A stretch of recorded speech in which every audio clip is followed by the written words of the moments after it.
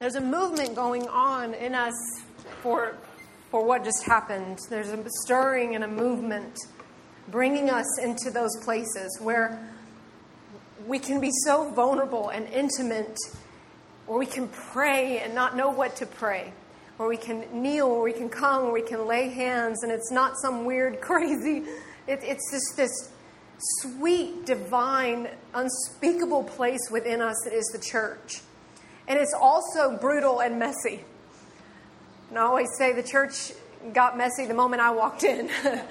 And so that is really what redemption is doing. That is what life is. And it really brings a lot of hope and anchor to my soul to just start session 2 in that place, because that's the hope we have on earth. This is such a short amount of time, sister. And, you know, if I were to bring out a rope right now and I were just to run the rope all out into the parking lot, all into the yard, across the room, and have it, you know, where you couldn't even see how long it was. I mean, and let's say that represents eternity. Well, I would come in and maybe take a little millimeter of a red tape and paint around one end of it, and that would be earth. That would be our life in mortal bodies. That's just to get your mind around that. It's bending. There's no really way as a mortal to even conceive and comprehend. But what I want to say to you, when we tend to get lost in the things that really don't matter, that there is a eternity awaiting you that matters. And so the moments like that, the small shifts in who you are, from who you came into this room as and who you will leave, even just ever so subtle, is a movement toward eternity. And it's a movement to where your heart and your mind are aligned and harmonious in this place that is your home. And so that is what redemption does. It is a finality of who we are, but it is saying to us that there is a working out of it while we live on planet Earth in mortal bodies. There's a working out of it, and that's what faith looks like. And that's where when we meet someone and we want to put them on a scale of what they know and how long they've been in church or how long they've been a Christian or whatever, that really just all, when you think about the fact that there's no arrival for any of us this side of glory, when you think about the fact that there's always a deeper place for us to go, there's always more for us to know, there's more grace to believe, there's more faith to be had, and there's more freedom to feel as our truth. And the hope is that as we grow up in the faith, that those things, just like I was telling you, the mind of a trauma survivor, that those things, that becomes our normal, that who we are in Christ becomes really who we are. And so the behaviors that want to tempt us to believe otherwise are less and less and less. Not because we think we have to do them.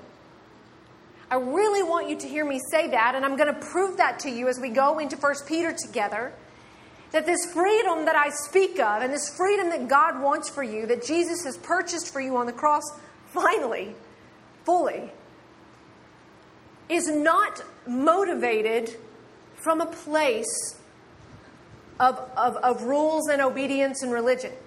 It is quite the opposite, in fact. It is the freedom of Christ that begets obedience. It is the freedom that you feel, not the other way around. Obedience does not beget freedom. Freedom begets obedience. So the more free you feel, the more sure you are of who you are in Him, the more obedient you will naturally be, the more peaceful, loving, joyful, self-controlled, hopeful.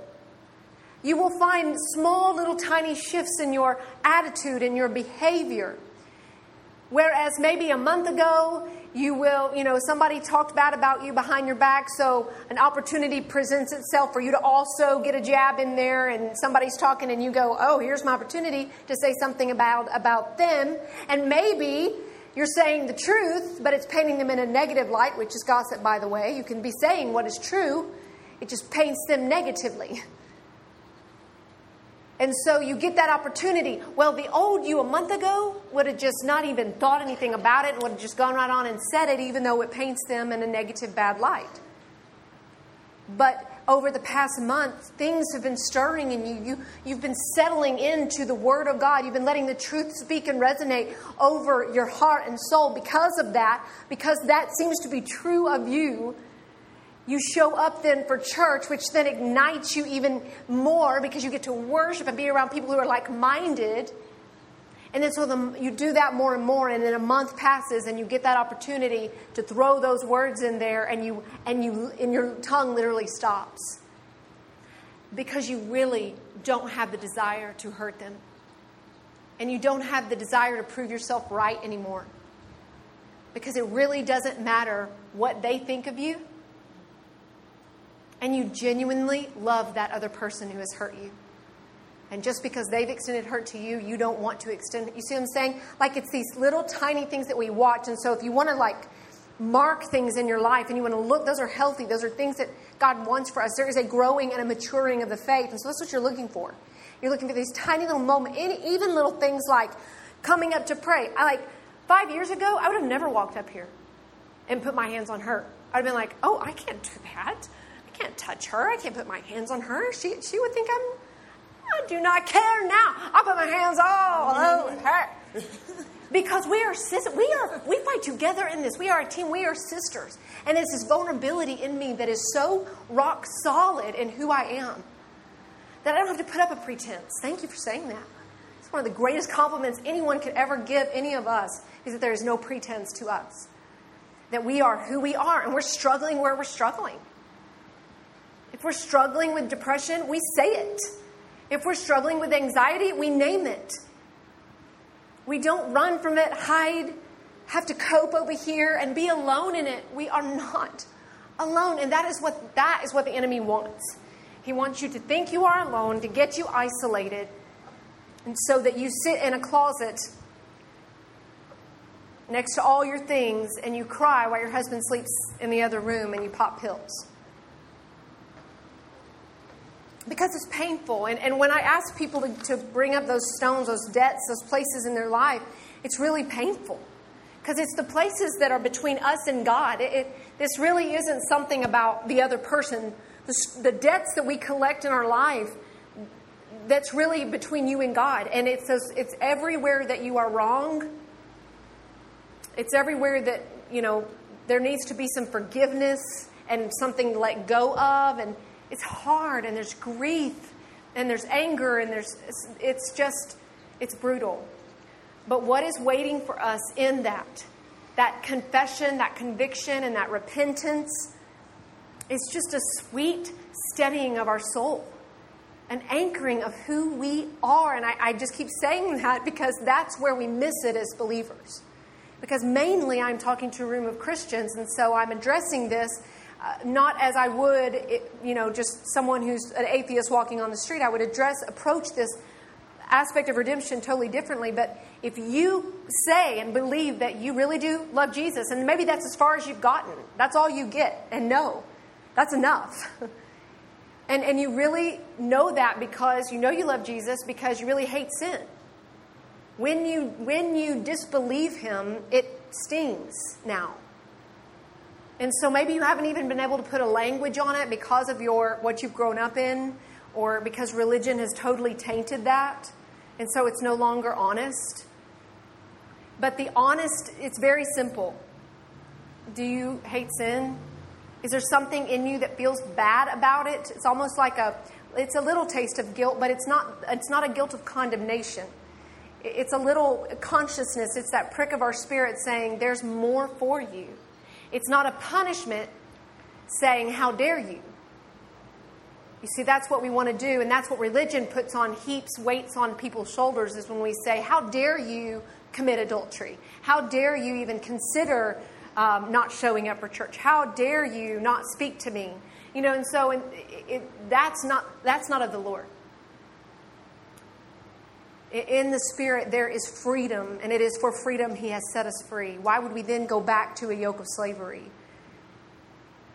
That is not who we are anymore. So let me prove this to you. Let me play out redemption for you in 1 Peter as I unpack this. And I want you to know, I apologize. I took 15 extra minutes off the top of this session, so I am watching the clock. I want you to get to lunch at a decent time. I know our sugar gets low, ladies, and we start getting a little pricky and sassy. So I want to make sure that we all get our sugar, yes, and our coffee. Okay, so 1 Peter is the first letter of Peter here. And has everybody landed with me on 1 Peter? Are we there? Yeah. All right, so this letter was written in AD 64 in the month of July. And this was the time where Nero, the ruler of Rome, he set a fire to the city. And most believe he set the fire himself in order that he could rebuild it and restructure it to make it more glorious. But what happened was, instead of taking the ownership of setting the fire to the city, Nero blamed the Christians. He said that the Christians did it. So there was this massive persecution of the church. And Christians were literally being taken, hung on poles, put oil on, and set aflame in the city. And this is where Peter would die. Peter would die in this persecution. And this letter is written just a few years before his death. And he would die in this manner. And so he is writing to the dispersion, which he's writing to the Christians who have scattered because of this persecution in Rome. And they have scattered to what would be our modern day Turkey. Okay, so just to set you up for where he's coming in, and this is what he says in chapter 1, verse 1, Peter, an apostle of Jesus Christ, to those who are elect exiles of the dispersion, and he names the places they've all scattered: Pontus, Galatia, Cappadocia, Asia, and Bithynia. According to the foreknowledge of God the Father, in the sanctification of the Spirit, for obedience to Jesus Christ, and for sprinkling with His blood, may grace and peace be multiplied to you. Now here's what I want to do. I want to break this chapter down in 3 parts. And I'm going to put up some words that I want you to circle and or underline or write a note that these are important words in this context to remember. I will by no means cover all that I want to cover. This is not an exegesis of 1 Peter chapter 1, but it is pulling out the things that are very important to the topic of redemption. And I want you to see the movement. Because here I've told you my story, and I've brought you in to the obviousness of my debt. I've brought you into what I am capable of as somebody who struggles with sin every day, even though I love Jesus. And so I've set the stage now that there is a debt to be paid, not simply whole as in our life for death and sin, but all in the little fine details that the little stones that we lay of our reputation, our relationships, our belongings over the course of our life, that we will watch this redemption moving and settling us in who we are. And 1 Peter, graciously enough, as Vicki and I have talked and discussed, and we're here on 1 Peter in our theme verse, it is so gracious to actually give us a map of how redemption plays out. So I'm going to break it in 3 parts for you. The first part, I'm going to unpack really who you are, and that's really in the first 2 verses. The second section is verses 3 through 12, which I will tell you why you are. And then in the final section, how we do this thing. And that's verses 13 through 24. And I'm going to go through it very quickly. I'm not going to say everything well, but I would encourage you just to kind of, as the Spirit speaks to you, will you please make a note of that so that you remember this day, this marker today. All right, so here is the words that I need you to remember. I've given you words to remember in 1 Peter verses 1 through 2. The first is elect and exile. These are very important, and I wish we had the time to get into all the deep, deep theology that belongs to these 2 words. We do not. So I'm just going to give you it's very important that you see these go together, that you are an elect exile, because this really tells you who you are as a Christian. As a believer in Jesus Christ, who am I? You're an elect exile. That's who you are. And it happens to us these three ways, as we see here. By God, through the Spirit, and for Jesus. That's what Peter says here. It's according to the knowledge of God, which is basically saying you had nothing to do with it. The foreknowledge of God. Before you existed, God knew you would be His chosen child that He would call and elect. The foreknowledge of God in the sanctification of the Spirit. So that's through the Spirit. You know this. You know that you are an elect exile through the sanctification. That's a big, meaty Christian word, which really just means a working it out. A working out of faith. You know the sanctification is that chiseling, it's that refining, it's when pain comes, it's when the cancer diagnosis comes, it's when the rejection happens, the divorce, it's when a child leaves, it's all those things. That's the sanctification of life, the working out of your faith. And we know who we are through this process, and we are for Jesus. For the obedience of Jesus Christ and for sprinkling with His blood. Okay, so that's the first thing we have to know is who we are. We are elect, which means that we're chosen and that nothing in us prompted this. That's what I want you to, that's very, very important. That is a doctrine of the Christian faith that we do land on altogether. The doctrine of grace by faith in Jesus Christ. That there is nothing that you can work to do, that you can earn your salvation, that if to truly believe. Now, can there be people who show up for church who think that they have had a saving experience and have not? Yes. But is there anything that person or you can do to earn that? Can I show up for church enough? Can I show up to the Bible study enough? Can I say the right words enough or stop doing the bad behaviors? No. Else, Jesus did not need to die. You see, if Jesus really is a payment, there was something to be paid for. He had to take all of it, which means that there was nothing that we could pay. Our hands were empty, and that is the beautiful bit of grace of me sitting in the bed and my husband saying, I don't know how to not love you. That's grace in motion. Of my hands were not merely empty. They were full of dirt. They were full of me, of self, indulgences and desires of my flesh that I wanted. And so for Jesus to even take them for me, that blows me away. That blows me away because that's what I want you to see. The stones. It's a lot of times we say things in the church that sound really cool and good, like leave your stuff outside. Come into church and just leave your stuff outside. Can I clarify? That is not a real thing.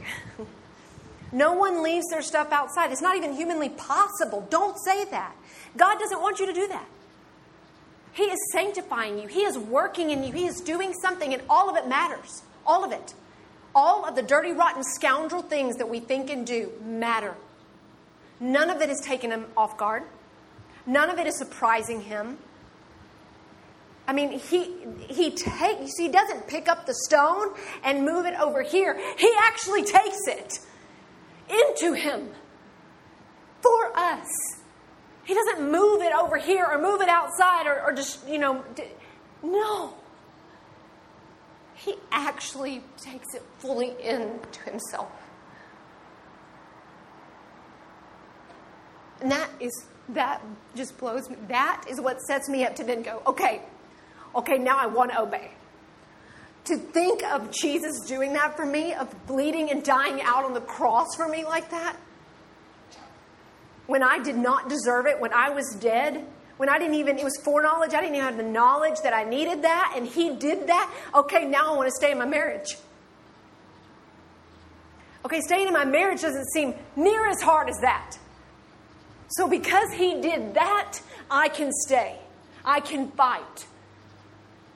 Okay, now showing up for church, as much as I disagree and feel weird about things, I got to be a part of a local body. I got to be a part of a family, and I can't jump from here to here to here. No, I got to invest. I got to stick. I got to stay. Okay, as much as that person gets on my nerves, and when I see her coming, I'd go the other way. Now, when I think on what Christ has done for me, I can see with his eyes her. I can see that she is me. And it's all playing out a little bit differently, but she's hurting somewhere deep. It's made her socially awkward. I don't know. But I've got to go to her. I've got to go into her life, look at her in the eyes and say, hey, talk to me. Tell me about yourself. Tell me about your life. So now the people who are different denomination than me, different political views than me, dress differently than me, have all the tattoos and all the things or whatever that just I don't understand. See, the grace of God, it just runs into all those places. And now I have no fear. I want to approach them. It doesn't matter. I don't even see those things anymore because what Jesus has done by taking in all of that for me sets me free to meet them, sets me free to love them. And that is the church. It is really messy and awkward, and there's tension, and it will be for the rest of our life because that is the working out of the church. But it is also a place where we are unified, a place where I can show up, this crazy girl from Texas, and meet you, and we are the same. And in that is it. Like that sweet spot of now I just feel so connected and kindred to her. And I don't even know her background or story or anything. That's the Spirit. That's the church. That is redemption. That is you going, man, I am so known. I belong to something that's bigger than my problems. People really can stay. And I really can stay. Because of what Jesus did for us. We are elect. We are chosen. Oh, and don't forget you are in exile. We forget this whenever pain comes and death comes and loss comes and disease comes. And we have children who go hungry in this world and die of starvation. We have young girls who are trafficked and their bodies sold for sex over and over until they die. And so these hard, awful tensions of evil and life, we wonder, and if we don't remember that we're in exile, then we start to get mad at God about them. We start to say things like, how could a good God let that happen? And so when you remember that you're in exile, when you remember that this is not your home, that you're a sojourner here, then this makes sense. That this would be all breaking apart because God is bringing people to Him. And in order for Him to bring people to Him, they have to get to the end of themselves. And that only and always comes through pain. I don't know how else to tell you. There's no way for me to sugarcoat it.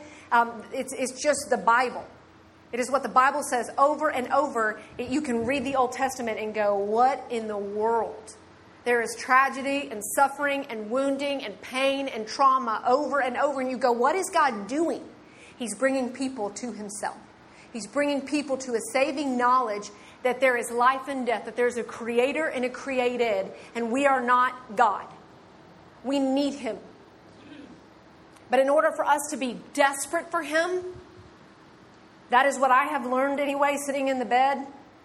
For me to be desperate, truly desperate, and know where I'm at in this,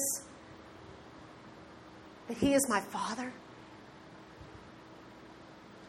I mean, there's times where I've just had to be taken to the very, very end, and that's always come through pain.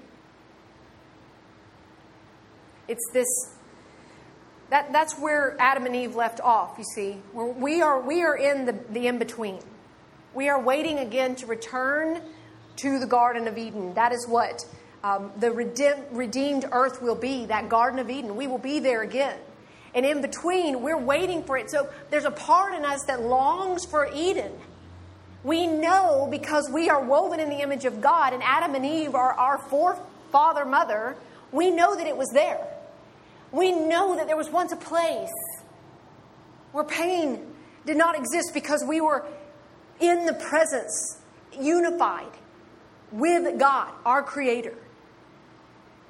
That there was such a harmony and a coexistence with who we were, just all the time moving. That we were so full of His mercy and His grace. We remember that was true. But that the door has been shut. And that we are moving back into that redeemed place. And so our bodies cry out for the garden. Our world cries out for the garden. And we are in that exile sojourner place that says this is not it. This is not our home. So when pain and trial come, that's where we can go. This is not it. This is not our home. Okay, and then let's move on to starting in verse 3. And I'm going to read through verse 12, and then I'm going to give you the words that I want you to really look at. Blessed be the God and Father of our Lord Jesus Christ. According to His great mercy, He has caused us to be born again to a living hope through the resurrection of Jesus Christ from the dead, to an inheritance that is imperishable, undefiled, and unfading, kept in heaven for you, who by God's power are being guarded through faith for a salvation ready to be revealed in the last time. In this you rejoice, though now for a little while, if necessary, you have been grieved by various trials, so that the tested genuineness of your faith, more precious than gold that perishes, though it is tested by fire, may be found to result in praise and glory and honor at the revelation of Jesus Christ. Though you have not seen Him, you love Him. Though you do not now see Him, you believe in Him and rejoice with joy that is inexpressible and filled with glory, obtaining the outcome of your faith, the salvation of your souls.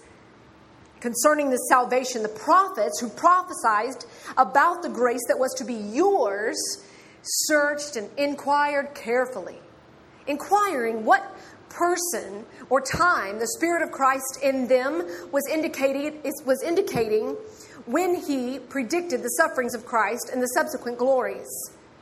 It was revealed to them, listen to this, that they were serving not themselves, but you, in the things that have now been announced to you through those who preach the good news to you by the Holy Spirit sent from heaven, things into which angels long to look. Okay, really powerful stuff here. Wish I had time to go and unpack every little bit of it. I'm going to give you 3 things of your why. So we talked about who you are in redemption. Now I want you to know why. Why you are redeemed.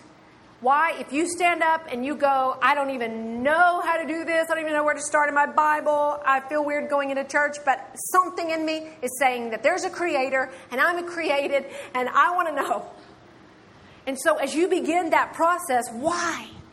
Why is God doing all that? Well, recognize the word faith. You see the faith there that you are being guarded in verse 5, who by God's power are being guarded through faith.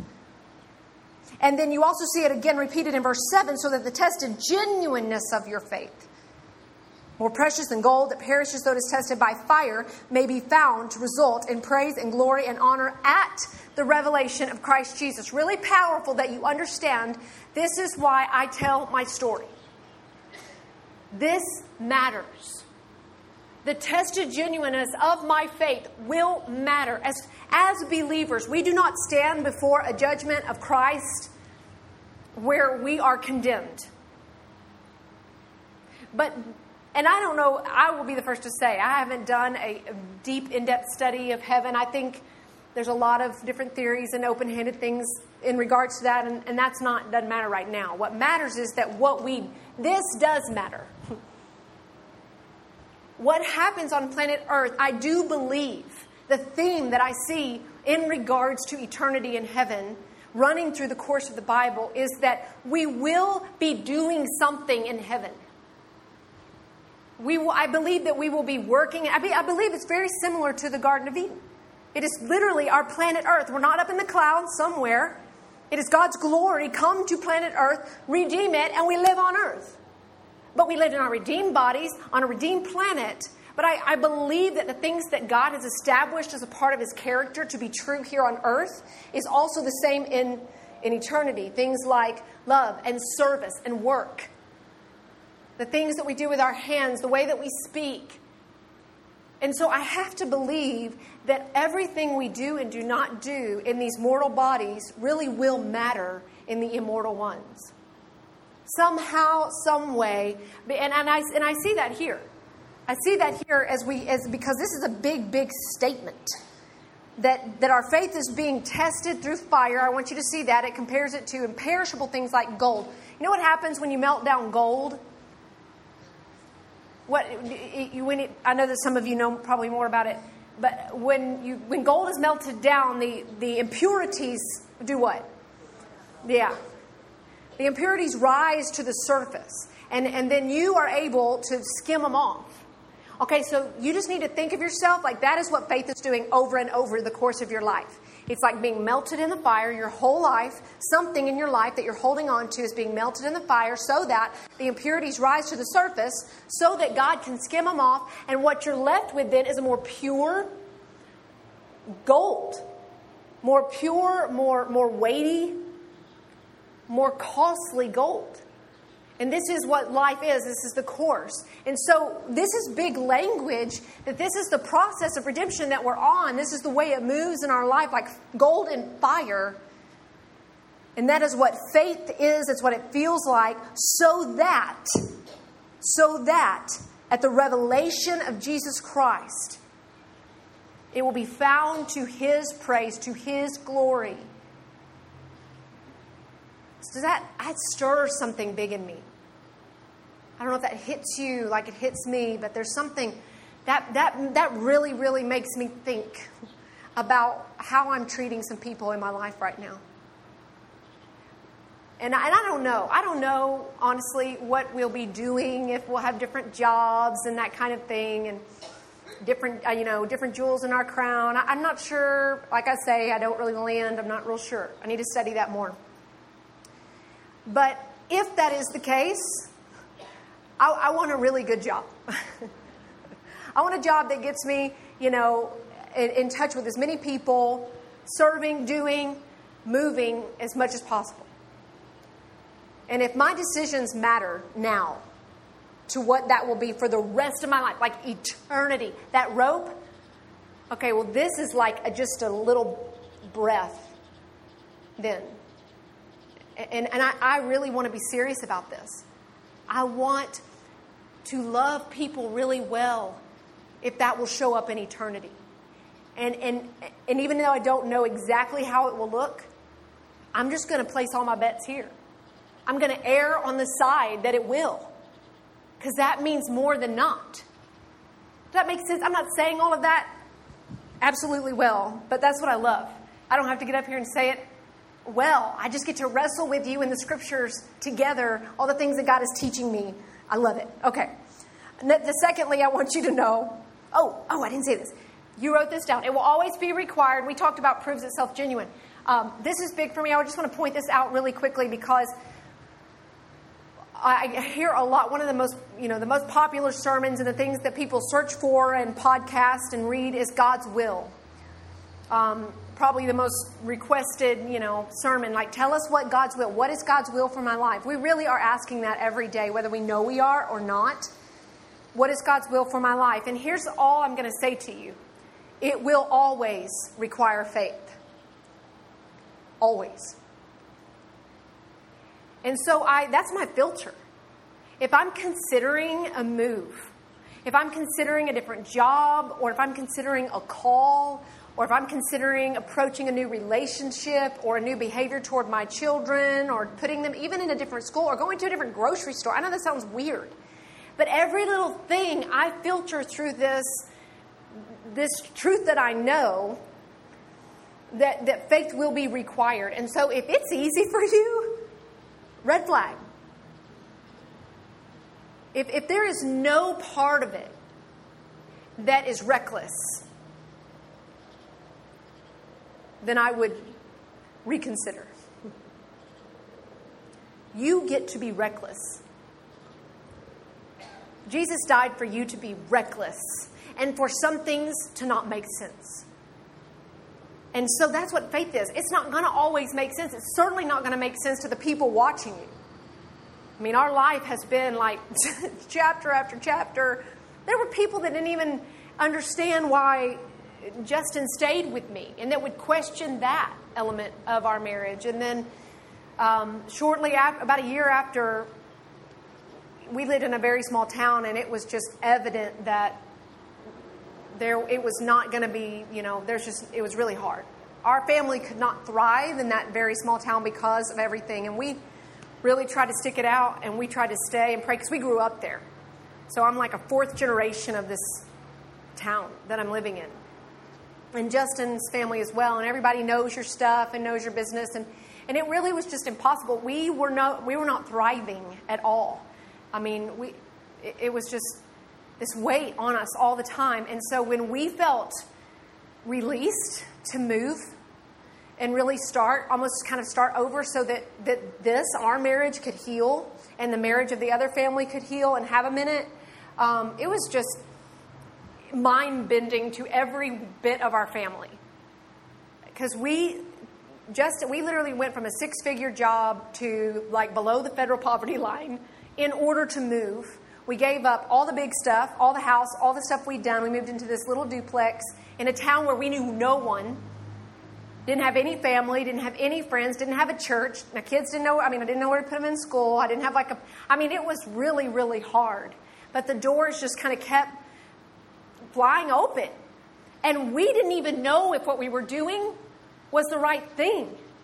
So we just kind of kept stepping through because it felt kind of reckless and it felt kind of weird, and people were questioning us and we were questioning us.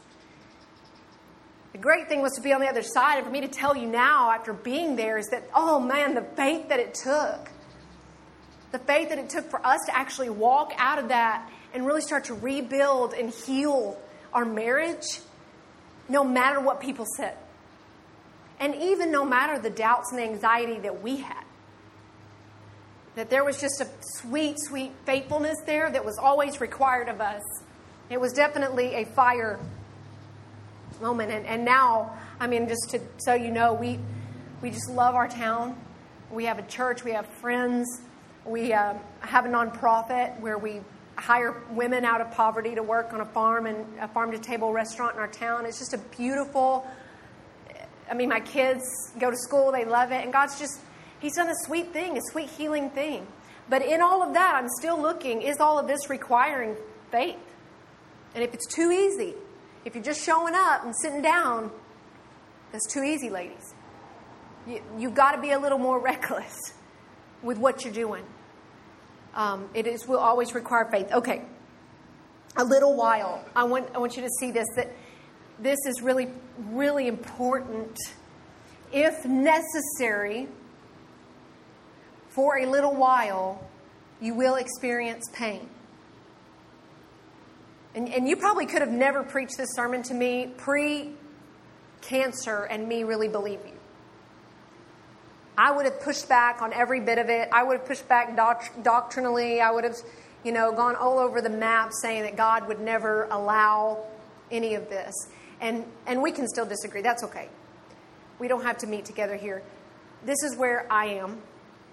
And this has been the most, to me, beautiful, truly to say to you that as much as I pray that I will fully believe that I am healed, I know that for the rest of my life, I will have this little bitty, I have sin. I have a spiritual warfare going on all the time. My flesh and my spirit, my flesh and my spirit. And so I know now, but just to know that I have gone to this place, this rock bottom with the Lord, that my prayer now and what I truly long for is full healing.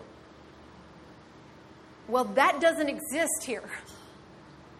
The full, complete healing of my body is at home.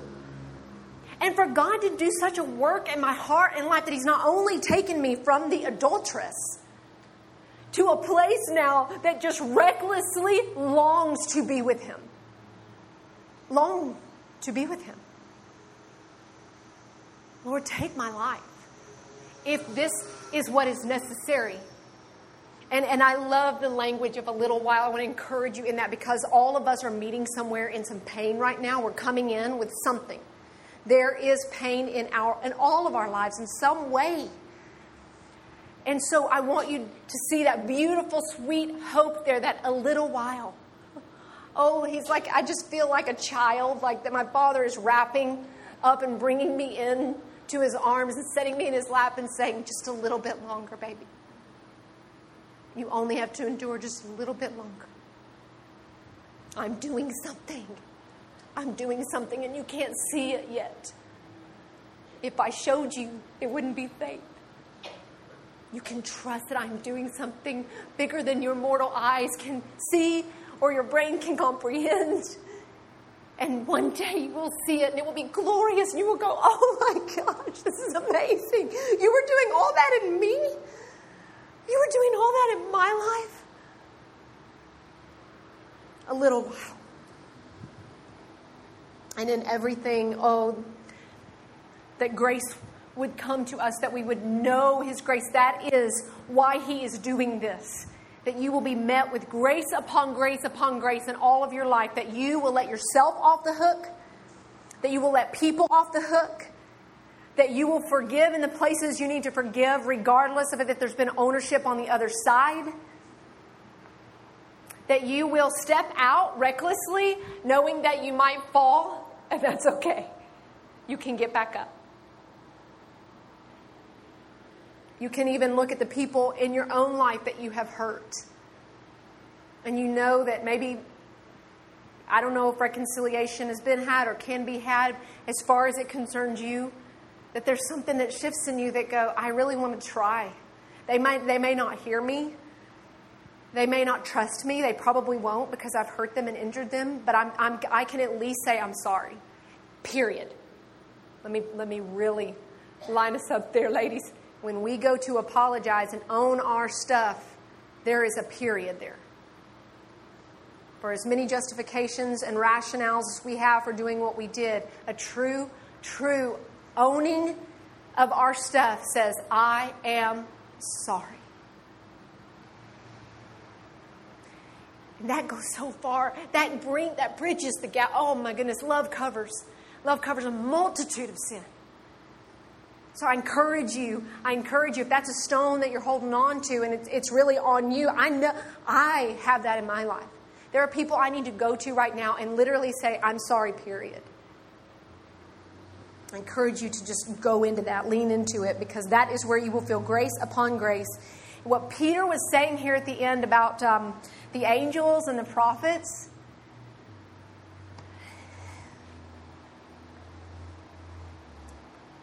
all these people in the Old Testament, they wanted what we have. They were longing for what we get to experience now in the church. Boggles my mind. So these prophets that are pointing to the Savior, the Messiah, the Redeemer, the Anointed One, the King of Kings, the Lord of Lords, who will save humanity from sin and death. As you read, they're all longing and crying out for what we, the church, gets to experience. Unbelievable. Why we live, when we do right now, I don't know. Grace upon grace. I am so thankful that I live in church time. We're in church days, ladies. And we get to praise Jesus that is for us. That prophets have longed for it, spoken of it for generations. And angels don't even get to see it. They don't even understand it. Grace is so radical even to the mind of angels. Divine beings that God created don't even fully comprehend grace. That's how crazy it is. That's how traumatizing it can be. Oh, it's good. Okay, moving on real fast. Okay. You love it? The Word of God. How'd you sleep? Isn't it good? I will not do this to you. I'm already way past. I'm sorry. Oh, I'm sorry. As the Spirit leads. Yeah, everybody's going to beat her up after the thing's over. That one. I'm joking. Thank you. I'll take that as the Spirit leads. I just love I love how it just comes alive to us right here in this moment as we're just working it out. We don't fully understand it. Let's keep reading. 1 Peter chapter 1, verse 13 through 24. Therefore, preparing your minds for action and being sober-minded, set your hope fully on the grace that will be brought to you at the revelation of Jesus Christ. As obedient children, do not be conformed to the passions of your former ignorance. But as he who called you is holy, you also be holy in all your conduct, since it is written, you shall be holy, for I am holy. Verse 17, and if you call on him as Father who judges impartially according to each one's deeds, conduct yourselves with fear throughout the time of your exile, knowing that you were ransomed from the futile ways inherited from your forefathers, not with perishable things such as silver and gold, but with the precious blood of Christ, like that of a lamb, without blemish or spot. He was foreknown before the foundation of the world, but was made manifest in the last times for the sake of you, who through him are believers in God,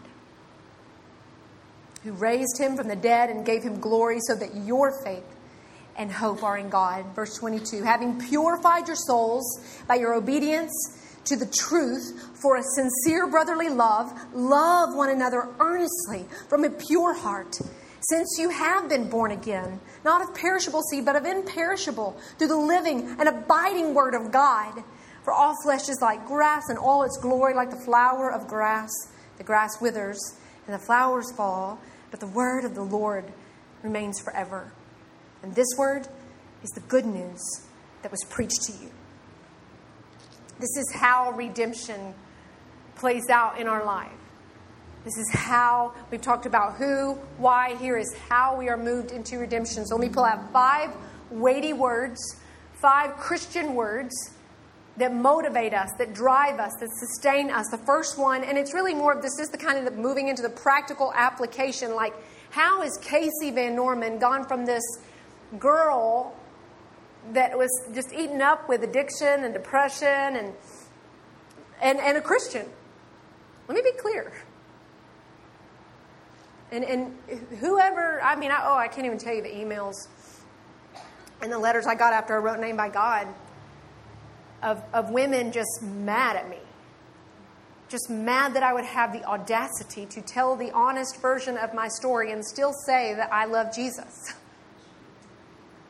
And so that's really been really important. A part of my calling, if you will, to say this from a Christian perspective. I'm not coming in saying, hey, I was out on the streets, strung out, I didn't know the Lord, and then I had this saving thing, and then it was awesome. Nope, that's not my story. My story is I really loved Jesus, and I was in the church and a full-fledged Christian. And I was still able to go to some of the darkest, deepest pits of sin. And where is the hope for that girl? And that is what I speak. For however long, I don't know. I don't knock on anyone's door. I just love that there's a part of me that doesn't want to do this. There's a part of me that wrestles and fights getting up in front of women, A, Christian women, B.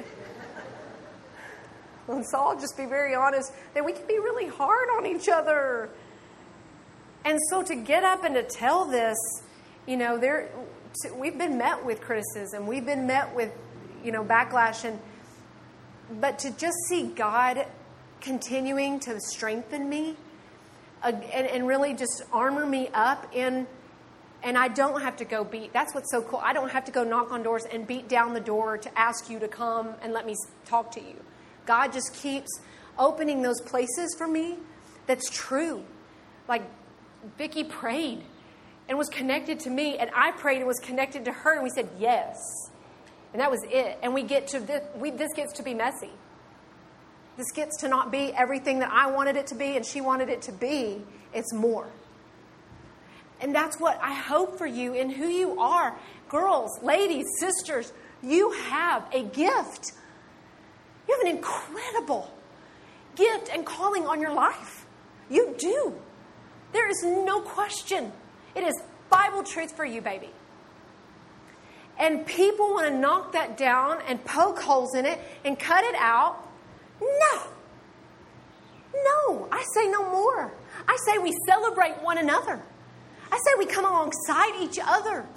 And we quit comparing ourselves to what she's doing and what she's doing. And just because my story gets to play out here, the story of every table back here is just as relevant, just as important. Every teacher, every nurse, every preacher, every sister, every daughter, every mother. Oh, Lord, the mothers. You can stay at home and take care of your babies, and that may be the greatest calling of your life. And you do it like a boss. That's what you do.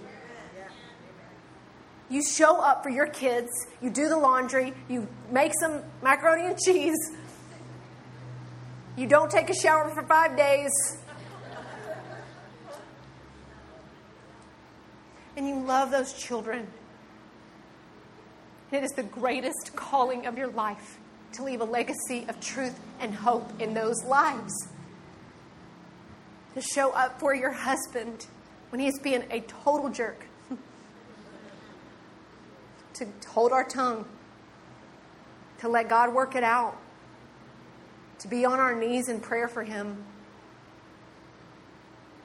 To show up for our sisters who are hurting, sick, questioning, doubting, addicted, insecure, frustrating, awkward, all of the words. To show up and celebrate them and go, there is so much more. You walk out in it, sister. You walk out in that thing. You have been gifted and you have been called and you are chosen. Period. And you don't owe an explanation to anyone. Oh, it's beautiful. Beautiful. That is what happens in our mind. That's the first word. Our mind starts to change. I talked a little bit about that in the first session, so I won't go into it too much. But what does this look like for our mind to change? Well, it's in Romans 8. It's actually said 3 times about our mind. And remember how I told you, that's our heart. When the Bible's referring to our heart, or when you're even talking about, hey, where's your motive on that? Or where's your heart at in that? You're actually talking about the anterior cingulate cortex, the ACC. It's a part of your brain. And it's pumping emotion and motive and all. It's connecting your experiences and the patterns of your life to now. What is happening now? So when somebody's pushing on you a certain way, or it can even, let me give an example. It can be like if you were bullied in elementary school and you were called, I don't know, all kinds of names. You're fat, you're ugly, you're a nerd, whatever. So you were bullied when you were a kid. Well, you may have gone through your teenage years and your young adulthood just kind of compressing those memories down, all right? And really doing everything to avoid that. Or maybe even that's the lie that you believe, so you just fed into that. So now you kind of become a version of that because it's what you know and it's what's comfortable, even though it's a lie. And so you get into your adulthood, and by the way, your brain doesn't even stop developing until you're 25. I'm sorry, I'm a bit of a nerd on the brain stuff because it's so important, and people miss this. And if you miss how God has wired you to be, then you don't let people off the hook. You judge them, and you judge yourself way too harshly. So your brain at 25 is just now to the point where it can even start to understand what all has happened to you, the things in your life, in your home that you saw or that you didn't see. So the things that are most powerful are actually the things that we did not see, the things that were kept from us. So if you did not see grace, love, if you were not in a home where grace and love was given to you no matter how bad you messed up, then you are not going to understand grace, love, in your 20s and 30s. That's got to be, you've got to relearn it. You've got to teach yourself through process. But what happens is we get to 25 and we kind of, things settle inside of our brain, but we have now literally a map that our brain has made of how we respond to hard things. So when somebody calls us a name, or even, let's not even say that harsh. When we feel like we are being rejected, we're not invited to the party, we're not included in the group, we are literally in that place that we were when we were in the 3rd grade and someone was calling us fat or ugly or not enough. Our brain is still there. So we have to transform. The Spirit has to renew and transform. And so this network of firing that goes over here and says, yeah, that's who you are. That's who you are. So you just act like that. So now what the Spirit is able to do is to settle us through the Word of God. The more we read truth, the more it becomes true of us. I mean, people ask me all the time, what do I do? What do I do? What medicine do I take? How do I do it? And yes, there's a lot of layers, but mostly you read the Bible. You want a practical application for how to feel redeemed, how to feel this, how to go walk out in your gift, walk out in your calling. If the Word of God is not in and spoken to your heart and your brain every day, don't come crying to me. Because that's it. That's the medicine. It is alive. It's alive. It's not just a book. It's alive. It goes down into the joints and the marrow of your heart and your soul. The parts this did not come real to me. Hebrews 4:12 goes down into the joints and marrow until I had a bone marrow biopsy.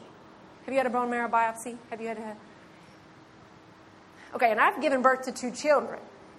So I can talk to you about a little bit of pain. But also, bone marrow biopsy is really, really painful. A different kind of pain than labor and childbirth, but very, very painful. But the whole premise that it's even the Word of God is compared to this, going down into your bone and marrow. Well, your bone is hard. It's not easily penetrable. But what runs in there is the marrow of life. That's what keeps you living, your blood. What's pumping into you, what's making you get up and exist another day. So to have a needle go through the skin, the layer of fat, and hit the bone, go through the bone into the marrow, and withdraw that marrow is very painful. And that is what the Word of God does. That is what it's compared to. And so every single day, as painful as it may feel to go and let the truth get into that bone and marrow, that is what has the potential to transform our minds so that now our neurons literally go from this is who we were to this is who we are. So now I respond differently when I feel rejected. I'm not in the 3rd grade anymore. I'm a daughter of Christ, and it's taken me a little while to work that out. I'm 45 now. I'm 50. And I'm just now realizing that. And I'm realizing that there's patterns in my life that have kept me over here that I've got to do differently. I've got to do this dance differently. I've got to walk this out differently. And I'm going to change something, yes, on practical, our physical behaviors. We change, like if you're an alcoholic and you want to quit drinking, you don't buy beer. So, yes, there's practical, tangible things we do. Okay, but mostly we read the truth and we let it go down deep and it changes us. So it comes from, what I'm trying to say to you is this mind. That's what Romans 8 says over and over, that you set your mind on. So how do you do that? You set your mind. You set your mind on the truth.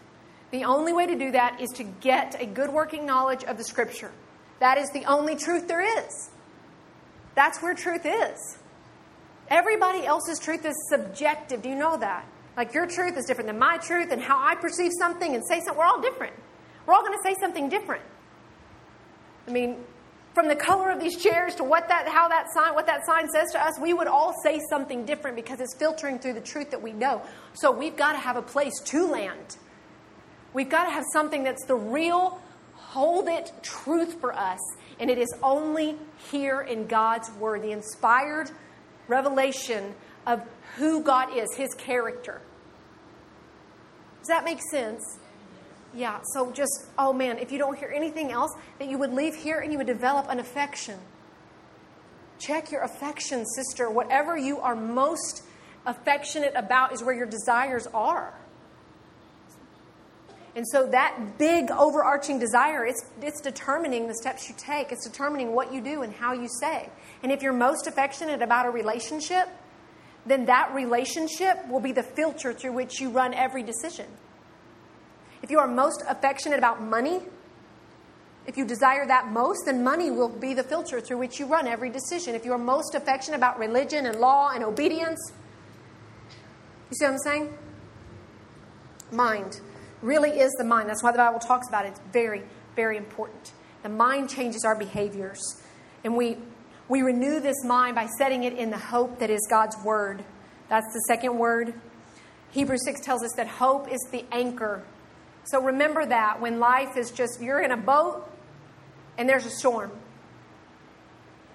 And you see the storm and you're in the storm and you are rocking everywhere and you are sick and nauseous and you are scared for your life.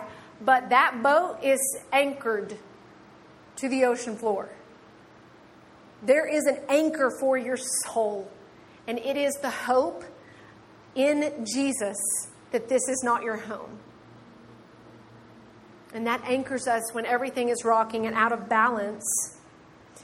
We see the word also, third, ransomed. We see the redemption repeated for us here. That we were ransomed, that we were redeemed, not with perishable things, but with unperishable things. The unperishable thing is Jesus on the cross.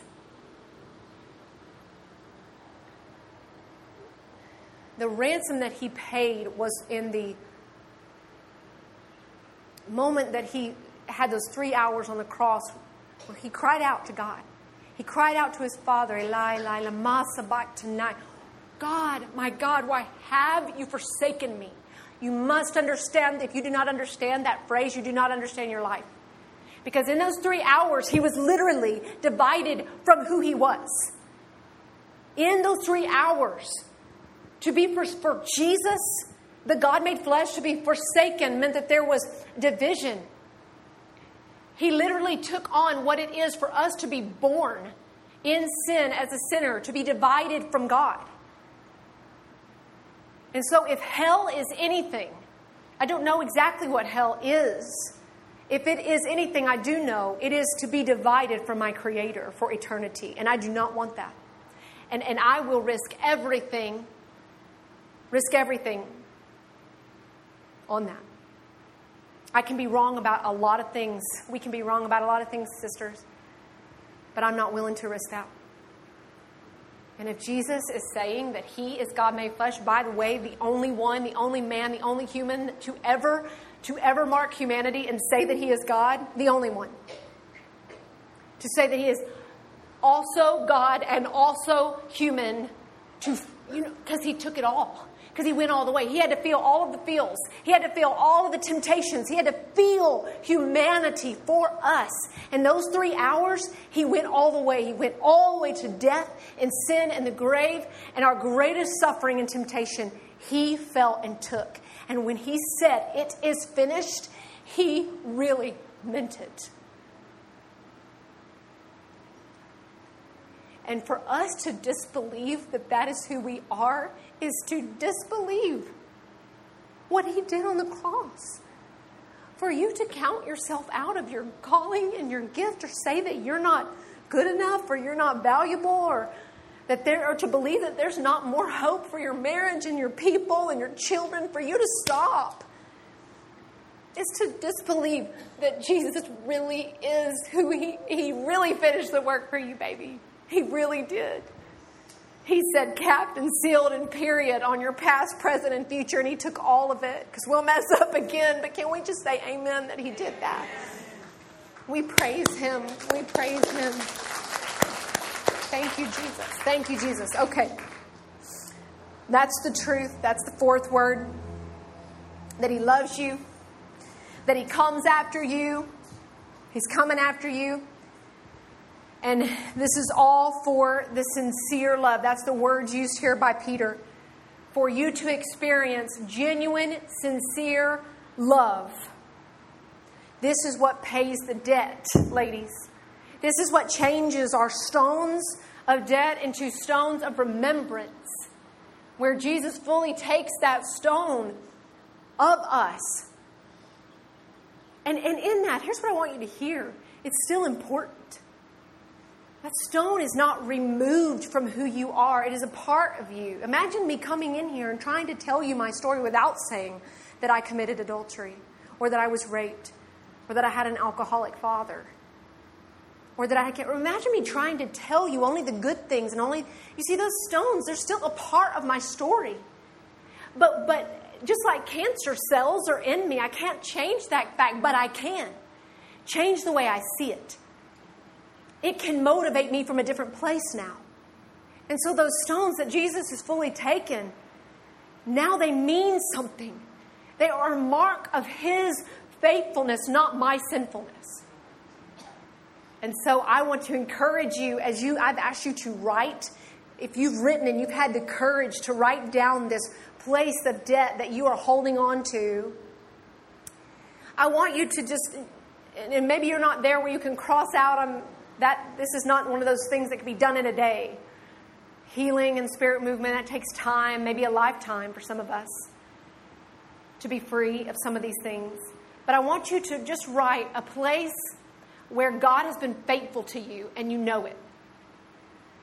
So on the same page, in the same area of your Bible or notes or on your phone, will you just think for a moment and will you ask Spirit to tell you this place where God has shown Himself faithful, where His love has been sincere and you felt it. You know that there is a place where He has rescued you, and it may be like, He saved me. That's simple. Man, He saved me. I'm going to be with Him in heaven forever. Or it may be like, He saved my marriage. He gave me a child when I didn't think I could have a child. He restored and reconciled a relationship that I thought was beyond repair. He brought me a church when I thought I didn't belong anywhere. He's given me a job and an income when people starve in this world. And I actually have an income and I have food and I can pay the bills. You see, it's the little things of His faithfulness over and over. And it is this place where we then are able to push out and love others. It's from this sincere love flowing into us that we believe is true of us and for us, that then we can love others without return. Yes, is this good? Yes. We love you, Jesus. So I'm going to do this. I know we're breaking for lunch, and I apologize. I've gone over time again, but this was important. I mean, this day was important to me. I've prayed for you for 2 years. And I apologize if I've talked too much, but I had all these words to say that I've prayed. I mean, some of this I've never said before, so I know it's for you, and I don't even know what God will do with this, but He brought you here. He really did. He is in control of this world and life, and everything passes through His hands. And He comes after you. He brings you into these seemingly small moments to just radically shift your life. So I pray that as you leave today, and I don't think we're leaving just yet. We're going to eat and we're going to enjoy fellowship. Let's celebrate. Let's have some fun. Let's blare some music and let's talk and let's laugh and let's just be, that's freedom. Be your awkward, crazy selves. We're all weird. Just be weird.